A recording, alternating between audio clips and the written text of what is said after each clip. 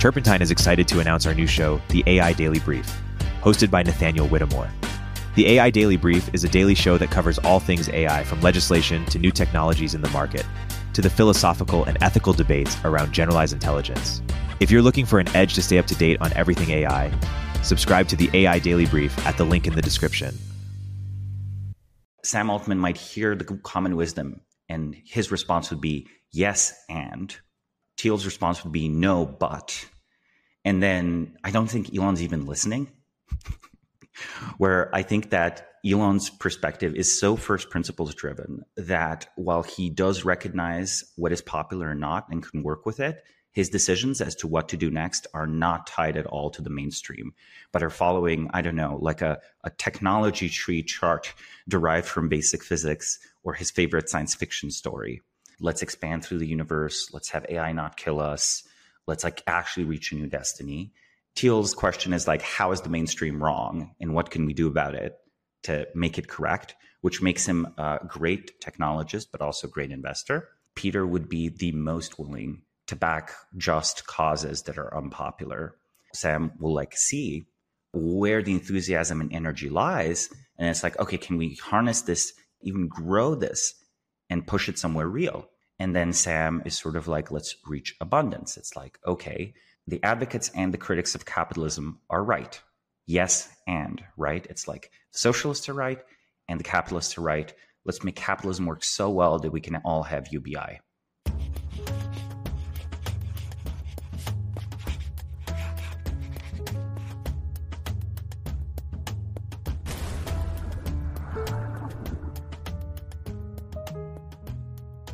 In this week's episode, I sit down with Samo Burja to discuss the individuals in today's society who are straying from established norms to shape the future. Samo is a political scientist and founder of the excellent research and consulting firm Bismarck Analysis. For more conversations like this, be sure to listen to my new podcast with Samo Live Players. Please enjoy our discussion.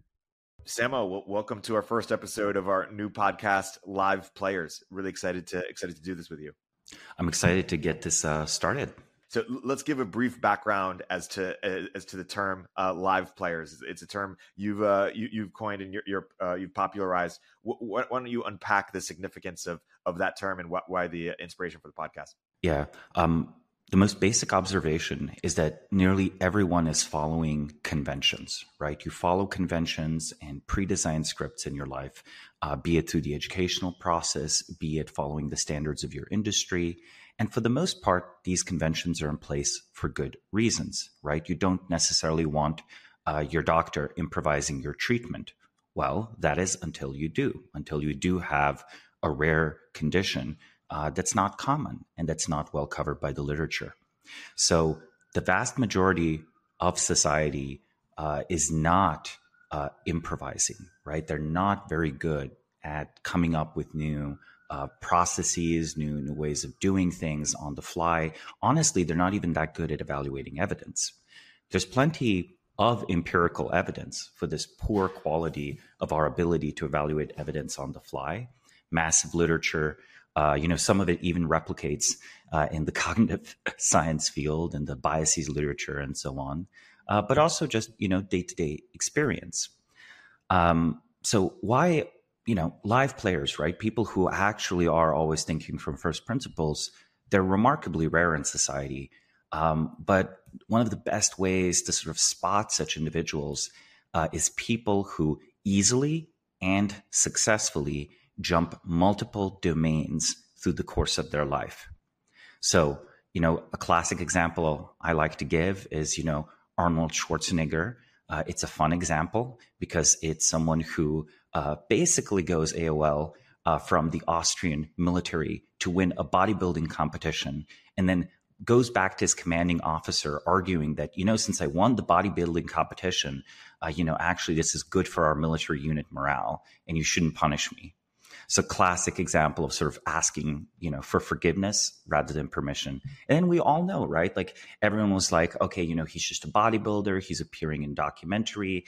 And then everyone's saying he's not a real actor. Once he becomes famous with movies like The Terminator and so on. Of course, once he becomes a politician, you say, oh, he's not a real politician. He's an actor. And if he were interested, I'm sure he could even return today and just be a tech CEO of a major company. Like if he shows up in Silicon Valley and started fundraising for an AI company, Yeah, come on, exactly. who wouldn't take that? Who wouldn't take that investment? CEO of OpenAI, perhaps. I'm just kidding. I mean, the position is changing hands so rapidly. I feel like he would be understood to be a determined and tough leader and probably take safety seriously, right? Yeah, exactly. Exactly. We're going to get into the Sam Altman thing in a second, but first, just because it is the first episode, let's give a little bit more background on you. You're a live player, if I could say so myself. You're both a historian or academic, intellectual, but also a practitioner in that you are interested in applied insights, and you have a consulting practice, Bismarck, which consults some of the biggest live players around the world about how they can develop and exercise their power to achieve their goals and make the impact that they want to make. What more background should you give on sort of how you think about yourself, if there are any analogs or people that you most admire historically that resonate, demonstrate the impact you seek to have? Yeah, I believe basically that, the deep reality of history. In other words, not only do we need to know history to understand our own current society, because our current society is just one data point. And in the very near future, this present moment, this society we think of as our practical present will be the past. To think about the future, you need the past data points. You need the snapshot of, say, I don't know, American society in 1995, 1965, 1865, 1765, and not just American society, right? But all the other societies and how they progress through these classical stages. So that's the first takeaway. It's societal, but the other takeaway is personal. I honestly think that, you don't need historical knowledge to be a live player. Like you almost don't need it. However, it sure does help to know that other human beings have achieved remarkable things. The most difficult thing in mathematics often, it's sort of like, proving something for the very first time. The first time you have a mathematical proof, it's often very long, very complicated, very difficult. As soon as that proof is verified, within weeks, mathematicians come up with shorter and better proofs. Isn't it interesting that they don't find the shorter, better, easier to understand proofs first? The search costs in math are huge, but so it is with human action. So when you look at past remarkable individuals, you find existence proofs. You're like, wait, it is possible for a person to, say, be an entrepreneur and then go into politics, or it is possible to have a deep exploration of knowledge in human nature and then go and, produce something of commercial value. So, for me, my biggest, deepest passion has been sort of understanding our civilization. Why is it rising? Is it falling? What are future civilizations going to be like? Since I don't think ours is going to be the last one. We're not going to be the first immortal one. I'm willing to say that. Eventually, somehow, maybe centuries from now, maybe years from now, it's going to be transformed or fall. And secondly, I wanted to contribute to this process the best I could. So in my mind, the historical study that I've pursued in a variety of organizations, for example, been a research fellow at the Long Now Foundation, where I'd looked at how some of the longest lived organizations in the world persisted, things like German inns and Greek monasteries and Japanese craftsman organizations working with the Japanese royal imperial family. But also, I look at the data points of today, and that's what my consulting firm, Bismarck Analysis, is all about. I provide a perspective to my clients, and I also learn from my clients. And, we mostly work with technology companies, but we've done work for philanthropies, for governments. It's really, really interesting seeing this machinery up close. And I have to say, since 2017, when I founded the firm, like so many of my perspectives on various social technologies, how the world is organized, how it works, have changed. And it's always sort of enriched, right? It's enriching, adding another data point to the big historical trend line, and sometimes reinterpreting past events. Winston Churchill was a good historian, because he wrote history in a literal sense as well, right? He wrote the history of World War II. And once the war was over, he wrote, of course, a flattering story about himself. But sure, don't you trust Churchill about 19th century British politics more, having known that he was a practitioner in the 40s and 50s? Like, how could someone that never practiced possibly understand? Or another example is Thucydides, the account he gives of the Peloponnesian War in ancient Greece between Athens and Sparta is partially intriguing and trustworthy because he was both a general and a politician. And as an Athenian general exiled from Athens, well, you never get a neutral perspective, but that's about as good as it gets, right? He's not going to be flattering of Athens, and he's not going to be biased towards Sparta. And, a Spartan general sure, would not be inclined to write a history to begin with. What's one or two things that you could share with us that you've changed your mind on, or that you've sort of strongly reoriented since 2017? Or what's something you could share that you've strongly updated on? I think one of the strongest updates is that we are not actually serious about the energy transition.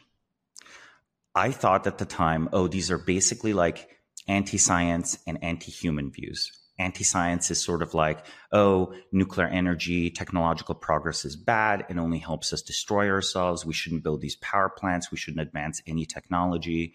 So that's the first sort of anti-scientific view where you distrust it. And then in the other hand, the anti-human view is like, we should reduce human population. Like, essentially we humans are always a cancer on nature. Some solar cells are not going to change it. I used to view the barriers as basically ideological. I think they sort of still are. I think definitely there's a real environmentalist degrowth thing. But I also realized, demand for energy is not increasing. All of our wonderful energy sources that we could really develop and push much, much forward, right? Nuclear and solar are the two that are honestly my favorites, that I think are just immense technical potential, immense. But even something like geothermal, to have the economics work out on nuclear and geothermal and stuff like that, right? Or let's say nuclear, since geothermal is less explored, our civilization would have to spend about 10 or 100 times more energy. So in other words, I realized, to make nuclear reactors cheap, you have to build a lot of them. There's going to be one or two accidents, but the accidents aren't a problem. The problem is unit economics. There's a missing country, a country of 10 billion people or 100 billion people with a unified regulatory environment that spends per capita at least as much energy as China or as much as the US. And in that country, nuclear reactor construction would be immensely profitable. And we would build hundreds of them, and we would learn to build better and better and better ones, and they would become cheaper. And eventually you could export to tiny countries like China or America. But no such country exists, right? And it's not likely to exist anytime soon. So in a way, we use fossil fuels because they're a fuel for an unserious and small civilization that's not climbing up towards the Kardashev scale yet. So maybe the best way to get clean energy would be to spend vastly more energy than we are now, ironically. And do you see that happening potentially anytime soon, or do you think we are going to remain unserious about this for a while? I mean, I think we are sort of plodding along with a solar revolution that we almost kind of don't deserve. Like solar will eventually get good enough to make electricity cheaper. And that's the actual way to beat coal. The actual way to beat coal is to make it cheaper. Because no matter how well you think you regulate things internationally, there will always be a poor country that's like, you know what? We could be richer by just burning coal. And who are these people who have already burnt their coal to tell us that we can't burn coal, right? Who is this Germany, this Japan, the US? Why do they get to be rich? We're going to emit our carbon too. So this is even assuming you totally believe in global warming. You still will be like, look, you guys got your fill. Why don't we get our fill? So because of that, you have to beat coal on price. It actually has to be the best way. So I think solar might push us there. And once we get clean energy because of solar, we might be more open to spending energy on, I don't know, supercomputer clusters, for example. Because in this, if you take this like crazy assumption, and I acknowledge it's something we could have and maybe will have a whole podcast episode on seriously, then, I don't know, something like the high energy costs of Bitcoin mining or whatever, or the high energy costs of training runs and running the servers for the AI stuff, that's actually a feature. Like I could easily see us spending 5 or 10 times more energy on that. I could also easily see us spending much more energy on transportation technology over time, right? Especially if we reach the point where we're, synthesizing aircraft fuel, which is something that's, being worked on. You could have a situation where the grid electricity is used to synthesize carbon neutral airline fuel, because you can take carbon from the atmosphere or elsewhere from the system and just make synthetic fuel. And these are all well-known technical possibilities. It's just the economics of them are tricky. Hey, we'll continue our interview in a moment after a word from our sponsors. If you don't already subscribe to Turpentine's industry-leading newsletters like our new daily AI newsletter, Emergent Behavior, or Media Empires, you should. But that's not what I'm here to tell you about. The platform we use to power these newsletters is called Beehive, and it's excellent. First of all, it was started by the same early team who helped build Morning Brew into a $75 million newsletter business. And they built Beehive to offer that same powerful functionality to anyone sending emails. From essayists to business owners, the platform is beautiful, their text editor is intuitive, and they help you scale your audience with custom growth features. Beehive has powerful tools to help you monetize your content. You can easily launch paid subscriptions or pursue an advertising model. The Beehive platform will even connect you to premium brands to sponsor your newsletter. Not only do we use them, but thousands of the top newsletters in the world also use them, like Milk Road, Blockworks, the Lindy newsletter, and so many more. Beehive's founder hooked up Upstream listeners with a sweet deal. Get 20% off for 3 months with code UPSTREAM. Visit beehive.com, that's BEEHIIV.com, to get started. We'll put a cliffhanger in that and do a whole episode on it at some point. But I do want to segue into a bit of a deep dive on some certain live players. First, let's talk about the one of the moment, Sam Altman. We're talking on just a couple days before Thanksgiving, and by the time this releases next week or so, maybe the drama will be resolved. Changes by the minute. But let me ask you and say, hey, a few days after, Sam was ousted by the board. What are your most interesting reflections, either on Sam himself, on the board structure, the nonprofit, or the surrounding sort of public perception?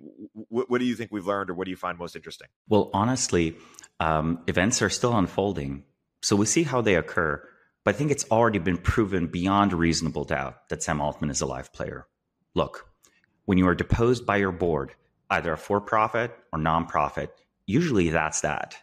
And usually the board has in advance figured out someone to receive and carry out the transition. It's not, you don't have a protracted search for a transitional CEO. Whoever is named by the board usually just does that. In Sam's case, however, I think he's well liked in the company. But let's also reflect. It is not enough to be very popular or well-liked to get 700 out of 770 employees to sign a statement, which has happened in the past few days, that they will quit and, maybe go work for Microsoft unless he is reinstated. That requires substantial support from other executives at the company. This requires team leaders talking to their teams. This requires people who are senior and junior encouraging each other to sign. This was a wonderful agenta campaign. It's not that it's not tapping into real sentiments of the people at OpenAI. It's just clear that kind of activity requires coordination, right? It's not correct to think of it as they're all just sort of spontaneously following. It's like, no, this has to be something that was done in stages. And he's completely winning the PR war, completely, right? He was there with the first take on the story and what's happened. Following the example, Greg Brockman, had it only been a statement by Greg, like that would have been understood as loyalty And then anyone, I think, in the Valley would have happily invested in Greg and Sam's new OpenAI startup. But they got the snowball rolling. And once you have this kind of open rebellion, then you flip the script on the board. It's like, I shouldn't go. You should go. I don't think we've ever seen that. Yeah. And I feel like the for-profit versus nonprofit stuff, I honestly think it's a distraction. I feel if it was a for-profit board and they made this argument to Sam, and let's say they would say, oh, you're not going fast enough, which, by the way, let's remember, a few days ago, all of our, accelerationist friends on Twitter before this drama, they were all, Sam Altman is slowing down AI progress. He's putting down regulations. He's a decel, right? That's the term. They all like him now. But you could imagine a world where there's a for-profit board that's like, why is Sam Altman, talking about safety, and why is he like slowing down product release? But in that world, I think he could have done the same exact thing. And I think it's because he has successfully created a classical startup. Like, I think people today don't understand how much early startups in the 1990s and early 2000s were cult-like. People there genuinely believed in a mission that was carried out through a for-profit vehicle, but no one working in them was profit maximizing. Software companies have become so successful that people have truly forgotten that this was part of the original magic of them. Now, of course, everyone wants to get rich. People were intending to get very rich, but there are many ways to get rich. And some of them don't involve changing the world very much. And you know what? Working at a major software company today, you can easily get $300K compensation. If you have not been fired in the recent layoffs, you get your nice little compensation package. Eventually you vest, you're a single double-digit millionaire. And what did you do? You worked on making Gmail a bit better, or you worked on making the ads on Meta a bit better. And, sure, you're doing something. It's real work. I'm not devaluing it. But if you didn't do it, you're ultimately fungible. Someone else would have done it. To believe a startup has a mission, which I think almost everyone at OpenAI believes, is to believe that you are doing something that is not inevitable, right? And I think this is one of the deepest insights of this early 2000s literature that I know, when I talk to younger friends and colleagues, I'm actually the oldest person at my organization. Bismarck Analysis only has hired younger people or people of my age. And we of course learn, and our clients are older.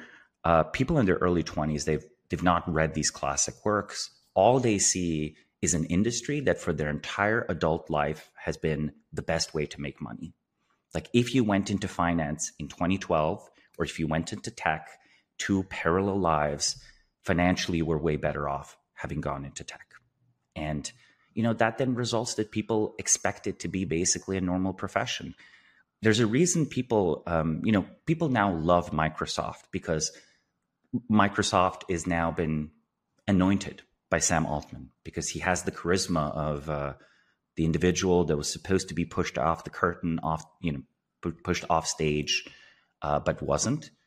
But if I asked people 2 or 3 weeks ago, it's like, okay, what's the difference between talking about a tech company and a software company? I think people don't really think of Microsoft as a tech company in its culture, I would argue, right? There was a difference, right? And that difference is this kind of irreverent, disruptive, crazy, dedicated view of what your company is and how it's changing the world. I think very few people at Microsoft believe they're changing the world. I think they believe they're providing value to shareholders and they're providing value to customers, but I don't think they believe they're changing the world. It's interesting, Sam has sort of or potentially sped run a Steve Jobs arc if he comes back. But the people that people often compare him to are Elon and Thiel. Why don't you do share some brief reflections on what you find most interesting or most distinct about perhaps those three people, or how do you compare and contrast perhaps the biggest live players in technology or just in business today? Well, each of those individuals is, worthy of several books, and books have been written, many articles have been written, many friends and people I immensely respect have, said far wiser things than I could.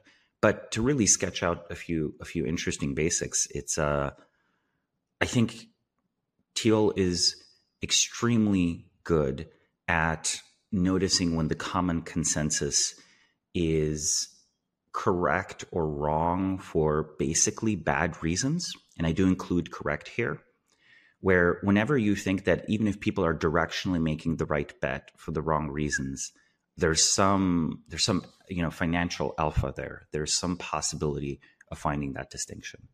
And if I were to contrast that with, say, Sam or Elon, I think it's sort of like I could come up with a basic schema where say like Thiel might be, Sam Altman might hear the common wisdom and his response would be yes, and Thiel's response would be no, but, and then I don't think Elon's even listening. Where I think that Elon's perspective is so first principles driven that while he does recognize what is popular or not and can work with it, his decisions as to what to do next are not tied at all to the mainstream, but are following, I don't know, like a technology tree chart derived from basic physics or his favorite science fiction story. Thiel's question is like, how is the mainstream wrong and what can we do about it to make it correct? Which makes him a great, technology investor, a great technologist, but also a great investor.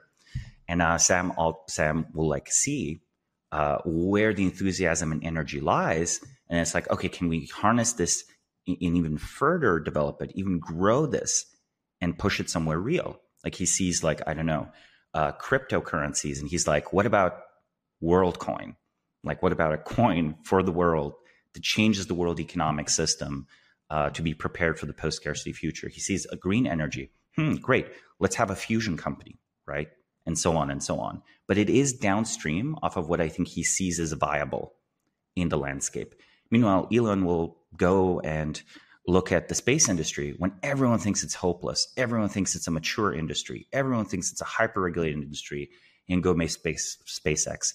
He's going to go into a crowded field of lots of green companies, all of them that failed basically from the Obama era, and try to make the electric car, but have it work this time because, the batteries keep getting better. So logically, eventually a car company would work, but you would have to think of it not in terms of car companies, but the raw energy potential of batteries, and also think that it's, important for global warming or important for human technological development, or possibly important to save capitalism.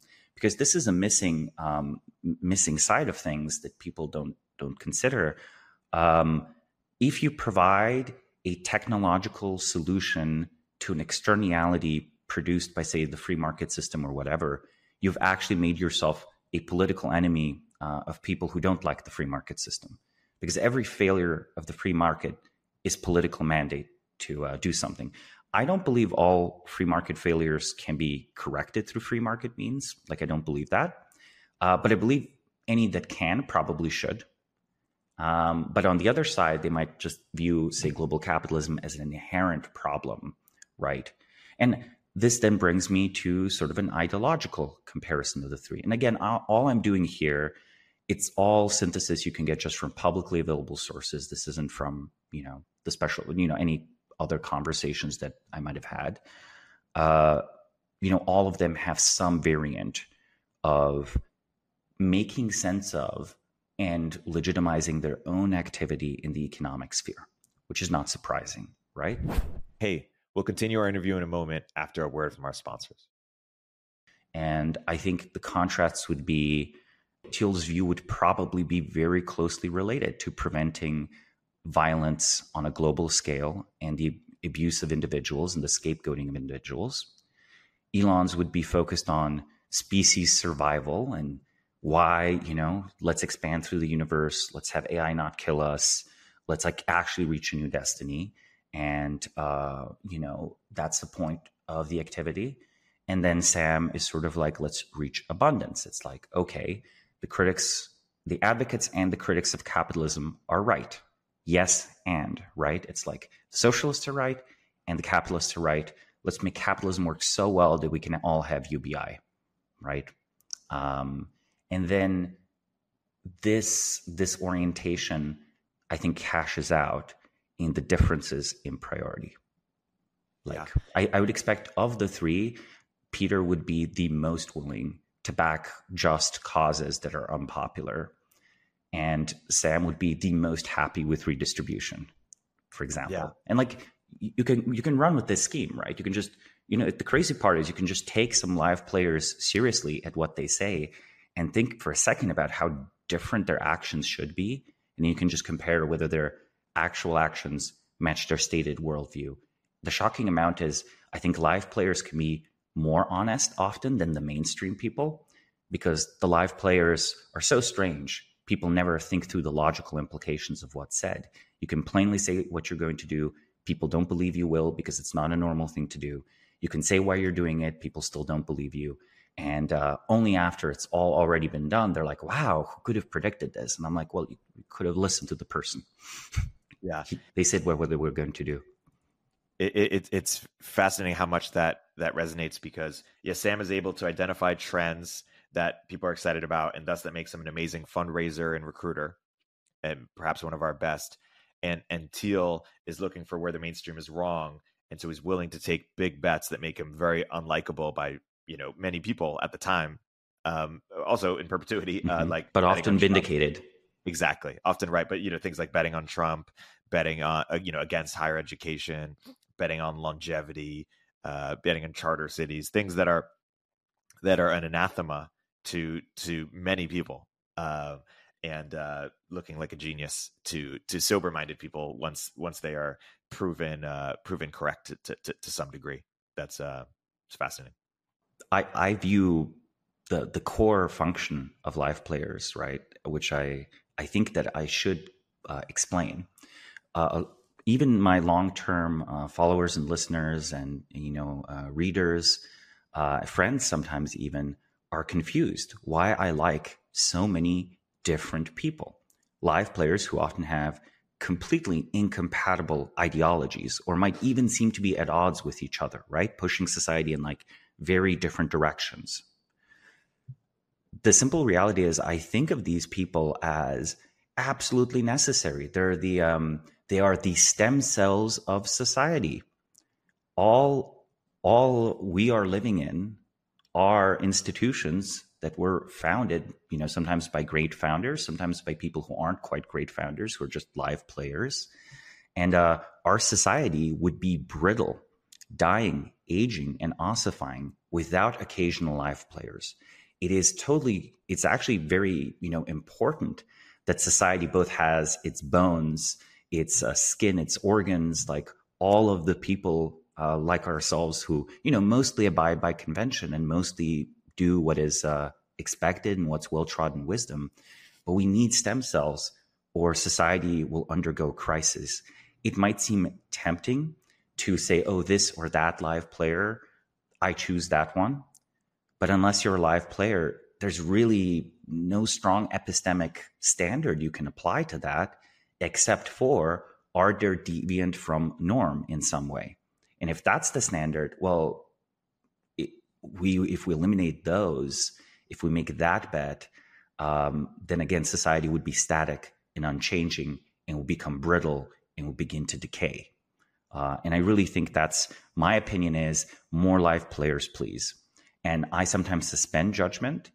I feel sometimes I personally might disagree with someone, but I'm like, if I 60% disagree with you, the 40% you will do as a live player will still probably improve society.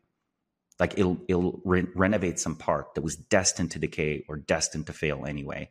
And the stuff I disagree with, well, it's probably going to be corrected later in the story by a different live player. So I'm fine. I just want to accelerate live players, full stop.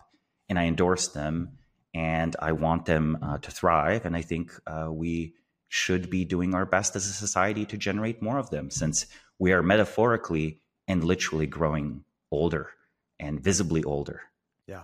What would a live players academy consist of, or is that a bit of an oxymoron? Or can they not be facilitated or discovered or made in some way?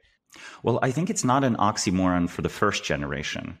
It might be an oxymoron for the second, third, or fourth generation, right? Because cohorts are immensely valuable. It's definitely the case that I think the proof of possibility that remarkable things can be done, and it being normal in your social circle to have people do remarkable things, I think that brings out the live player potential in almost everyone, right? You can go with the straightforward imitation and say, oh, Elon made an electric car company. I'm going to make the electric car company. Or you can take the story of he made an electric car company. It's possible to, do green tech. Or you might take the even smarter story of, there's like physics fundamentals that are not yet priced into the market, and people are not thinking about the longer perspective and the raw technical potential. They're just seeing what companies have come into existence already. I think an academy of live players would basically bring, and I wouldn't even call it an academy, right? But it could be anything. YC, if you explain YC today as a kind of that it started as a startup academy, it sounds very sensible. It kind of makes sense. We know what a startup accelerator is. At the time, it was far less obvious, right? I think it was one of the first ones, no? Or at least one of the first ones that combined like deep mentorship and network creation. Well, just look at the list of that first cohort, right? Let's say Sam, who is the past and maybe future CEO of OpenAI, he's there, but then also Emmett Shear, the intern CEO. And I think, Alexis Ohanian, Justin Kahn, T-Con Bernstam, Michael Siebel. There's only 20 people. The list goes on. Yeah, and it's just people who've come to run Silicon Valley, basically. I mean, it's pretty incredible. But then also consider something that's sort of spontaneous, right? Like the PayPal mafia, right? The people that created PayPal. It's like, it's like Peter Thiel and, Reid Hoffman and Elon Musk as well worked at that company, though he's not included in the photo. There is an interesting teaching training effect that happens. It does have probably a high attrition rate, but this is when people think of elite schools, they think on filtering individuals out. The presumption is the whole world wants to join your social club or your school or your board or your investment. Your job is to say no. I think that is a corrective filtering function, but it doesn't actually select that well for live players. I think if you wanted a live player academy, you would say yes. The world doesn't yet know that they should or want to join whatever organization, society, group of friends, company, and you are going out and headhunting them, and you are saying yes to things that, say, Harvard might have said no to, right? You say yes to things that Jane Street might have said no to. Everyone wants to hire an OpenAI engineer now. Did people want to hire OpenAI engineers 3 or 4 years ago? No. Yet if you did 4 years ago, let's say, you would probably hire a higher quality person than today. No disrespect, to OpenAI engineers. I love all of them. Many of them are friends, and they're so adorable on Twitter with their heart emojis. That was great PR. Exactly. Yeah. But still, let's be real. People who have been hired into OpenAI in the last year have made the normal bet. It is the one remaining island of prosperity in a tech industry that you could even joke was hit by like a tech job recession, right? Like all the layoffs, right? Yeah. So totally. 4 years ago, though, whatever you think of like Ilya or Breckman or whatever, these were like amazing people willing to do something that's like outside the norm. So if you had hunted them back then, that would have been both a live player move and also live player training. And I think, honestly, history will show that OpenAI was an incubator of live players. Hence why I'm, from the perspective of civilization, I'm sitting happy. It's like either, OpenAI continues to be a wonderful, innovative place, or it breaks open and all these live players go on and create amazing new things. Either way, I think society has benefited. Either way, I think remarkable work has happened. And there's way more human capital, like truly unique, remarkable human capital has been forged by these events, and this organization. Totally. It's fascinating. Like it's like the next Google won't look like the last Google. Like if you're trying to create the next, big startup, you're not just going to copy a search engine. And similarly, it's like the next early Google engineer is not going to look like the current Google engineer. Like you can't just hire the same person and expect them to bring that same energy. You need to find sort of the arbitrage or the new talent. I agree. And it's also interesting to think about when live players kind of stop becoming live players. Like maybe that, that same even OpenAI engineer, 4 or 5 years ago might have just been hungrier, right? They were eager to make it. Now, if they're early at OpenAI, perhaps they made a bunch of money. And you could look at someone like Paul Graham, right? Like Paul Graham was certainly a live player when he was creating YC, but is he a live player right now? I don't know, right? So, but you can get a sense that Sam Altman 10 years from now is probably still going to be a live player. Like there's something to just the durability of these people. And also, sometimes when these people who were once live players kind of check out. I mean, they retire partially because it's not two reasons, right? Reason number one, they were moderately ambitious or very ambitious, and their ambitions are fulfilled. You have to be kind of unreasonably ambitious and have a goal that extends beyond the possibilities of what a single individual can reach, yet at the same time is something you can meaningfully contribute to. Because if it's something that's beyond the lifespan or energies of a single individual and impossible, then okay, that's just like a fantasy. That's futility.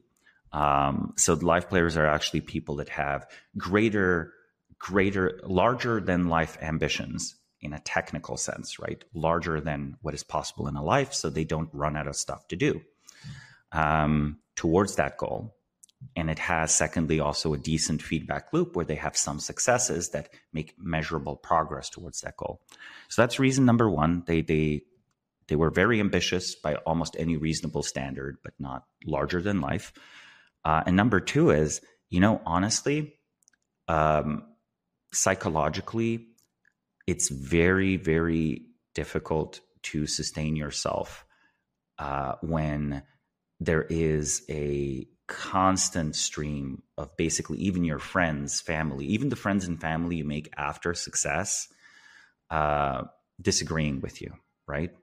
It can wear on people. And at some point they're like, everyone hates me for doing this. I think I'm doing it for everyone. Or maybe they don't think that, but some of them certainly see themselves almost as like servants of a greater, nobler cause, right? Some of them are more objectivist, right, in their thinking. Like that's also a valid way to be a live player.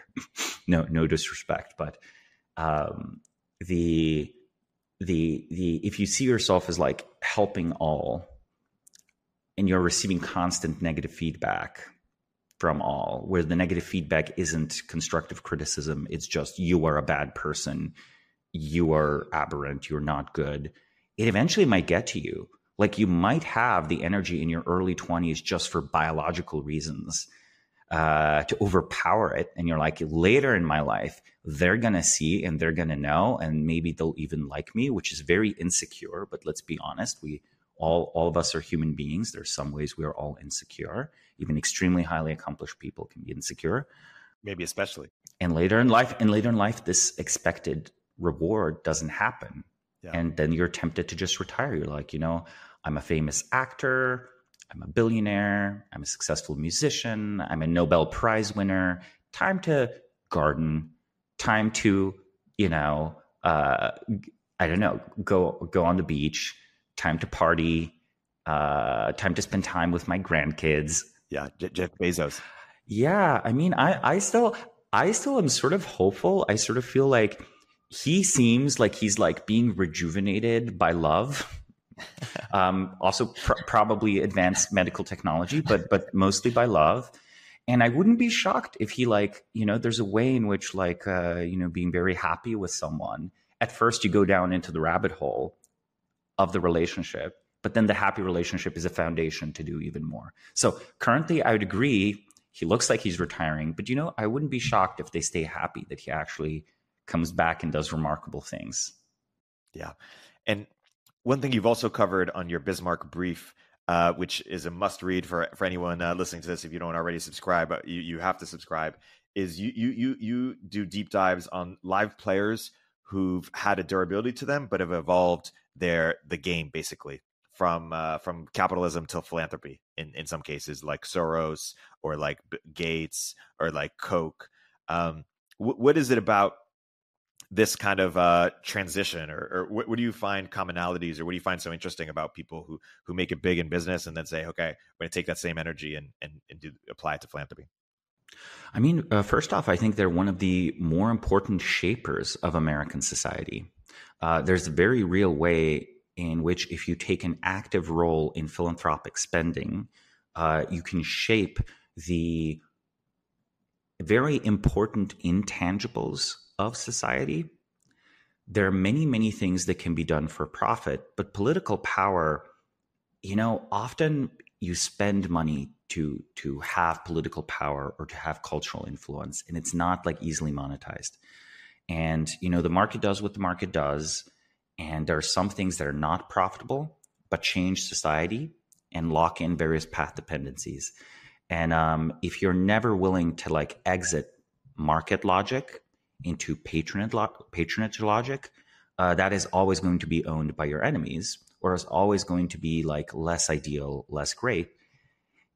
If you are successful, the snowball of economic efficiency eventually gets so vast, so big, that while you can reinvest and keep on creating amazing new companies, I think Elon's a great example of doing this. Bezos was a great example of doing it, right? For example, I think he is serious about Blue Origin, for example. It might yet be his next Amazon 10 or 20 years down the line. This is a space company as well. It is the case that for most, it's sort of like, okay, is my life's impact 1% greater GDP for the planet? It's a pretty good impact, but of these 10 choices that a wealthy society could be, which direction does it go in? So I find it interesting in that way. It's it's sort of looking at the people who have chosen sort of influence over an immediate return, because that also shows that they are not they're not playing a cookie clicker game, right? They're not playing a game where the number has to go up, though it's a very fun game. Anytime you want to make a number go up, it's extremely addicting, and money is useful.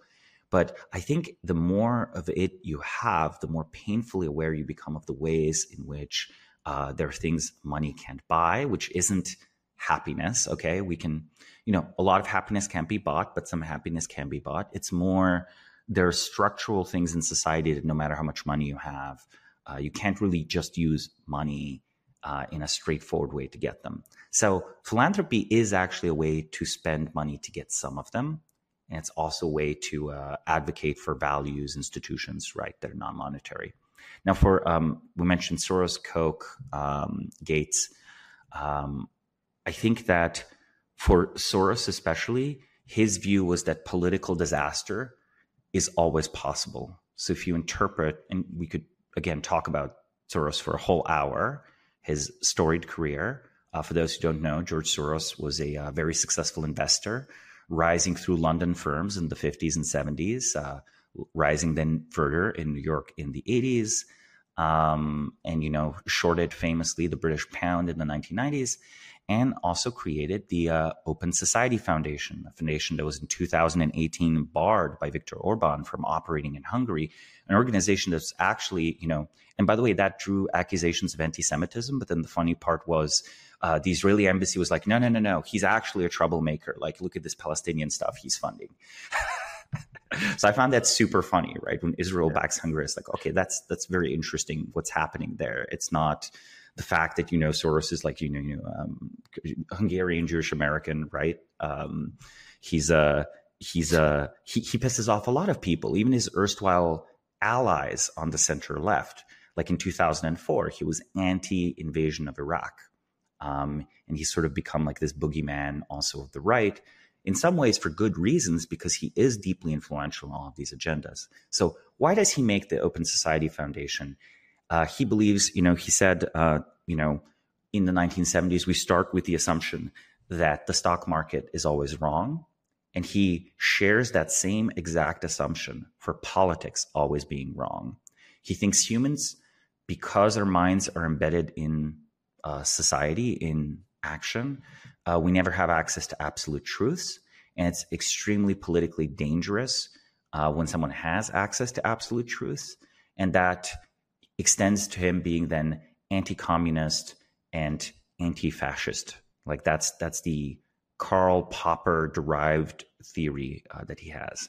And of course, he was a student of the philosopher Karl Popper in the 1950s, from who he borrows the term open society, which is a society that is continuously open to disproving its core thesis and makes no absolute guarded claim to truth, and is contrasted to the closed society where, the political structure, to be stable, must make truth its enemy, therefore inevitably becomes totalitarian.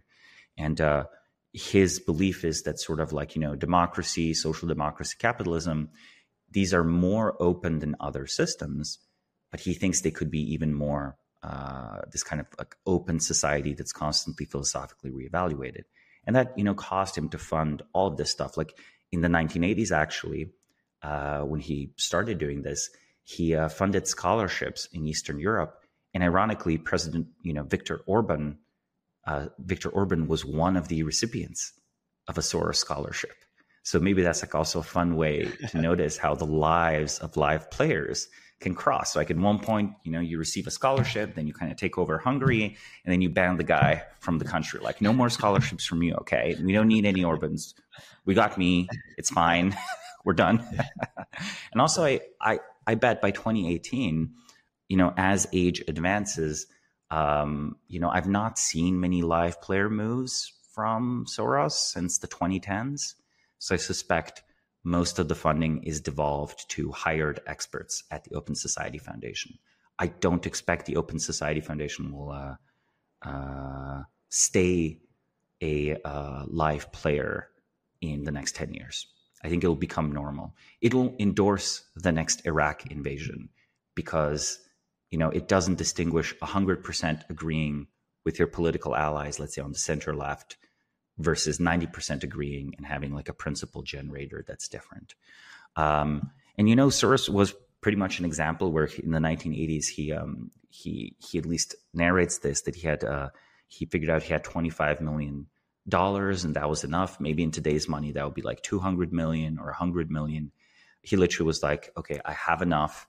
What should I do? And okay, let's try to shake up the politics of societies and transition them to that open society direction. Yeah. Well, it's fascinating because, and this is what typically happens with people who espouse open society or Popperian sort of, ideals, is they usually get taken over by people who use those ideals against them, who they themselves don't recognize sort of free speech or the sort of equality of voices, but they'll say and they'll use that against them to overpower them. And it's no surprise that it feels like Soros has been very sympathetic or in agreement with far left causes for quite some time. You mentioned the Palestinian cause, the BLM cause, these other causes that they themselves don't even pretend to be about for free speech or equality of sort of treatment. They in fact endorse the standpoint theory that whoever, a certain person from a certain group has a special privilege to speak, which is anti-Popperian. And so it's a bit ironic that Soros both promotes the open society, but also has supported causes that explicitly don't. Yeah, I think it is. It's a common pattern of evolution, right? You start with a principle, you follow the principle to power, and so on. But once you become hegemonic, if your principle was countercultural, right, when it started, by the time you become hegemonic, like the dominant power, the dominant player, you might have theoretical critiques of yourself, but you're never going to have practical critiques of yourself. You don't see them. So in a funny way, if Soros is a true Popperian, When he started his journey in the 1950s, he could have predicted this. He would have been, I too do not have access to absolute truth. I will attempt to course correct society with the information I have, the ways in which it's insane. And at some point, and I will not be able to tell when, I will no longer be the corrective. I will be the agent of a closed society calling itself the open society. It's like actually is embedded there. There's no claim that just because you have the society, open infinite growth mindset, maybe similar to say David Deutsch, right? Or some other Paparians, that your insights are extended because of that. It's you do your best, you act, and eventually you need correctives. So maybe Soros crossed that line in like the early 1990s. Maybe it's like, fighting communism seems pretty fine. Maybe shorting the British pound, even that's like causes economic damage, but it's like a good description that these mechanisms were bound to fail. Like and after the 2010s, 2020s, I think the insight's exhausted. And also, old age advances, and we have completely biological reasons. Dementia sets in, memory loss sets in. You cannot be as active as many hours a day. In fact, the people, I would contrast, say, here with Henry Kissinger, who has probably, due to just biological luck, remained extremely active, and probably will until the day he dies. Yeah, no, it's tremendous. Let's wrap up this first episode of Live Players, and we'll go more into detail on some of these next time. Samo, thanks so much for joining. Thank you for having me. Upstream with Eric Thornburg is a show from Turpentine, the podcast network behind Moment of Zen and Cognitive Revolution. If you like the episode, please leave a review in the Apple Store. Turpentine is a network of podcasts, newsletters, and more covering tech, business, and culture, all from the perspective of industry insiders and experts. We're the network behind the show you're listening to right now. At Turpentine, we're building the first media outlet for tech people by tech people. We have a slate of hit shows across a range of topics and industries, from AI with Cognitive Revolution to Econ 102 with Noah Smith. Our other shows drive the conversation in tech with the most interesting thinkers, founders, and investors, like Moment of Zen and my show Upstream. We're looking for industry-leading hosts and shows, along with sponsors.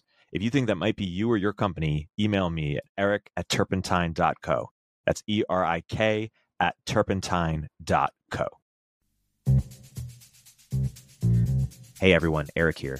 At Turpentine, we're building the first media outlet for tech people by tech people. We're the network behind the show you're listening to right now. We have a slate of hit shows across a range of topics and industries, from our AI and investing cluster of podcasts to shows that drive the conversation in tech with the most interesting thinkers, founders, investors, and influencers, like Econ 102 with Noah Smith. We're launching new shows every week, and we're looking for industry-leading sponsors. If you think that might be you and your company, email me at eric@turpentine.co. That's ERIK@turpentine.co, and let's partner together.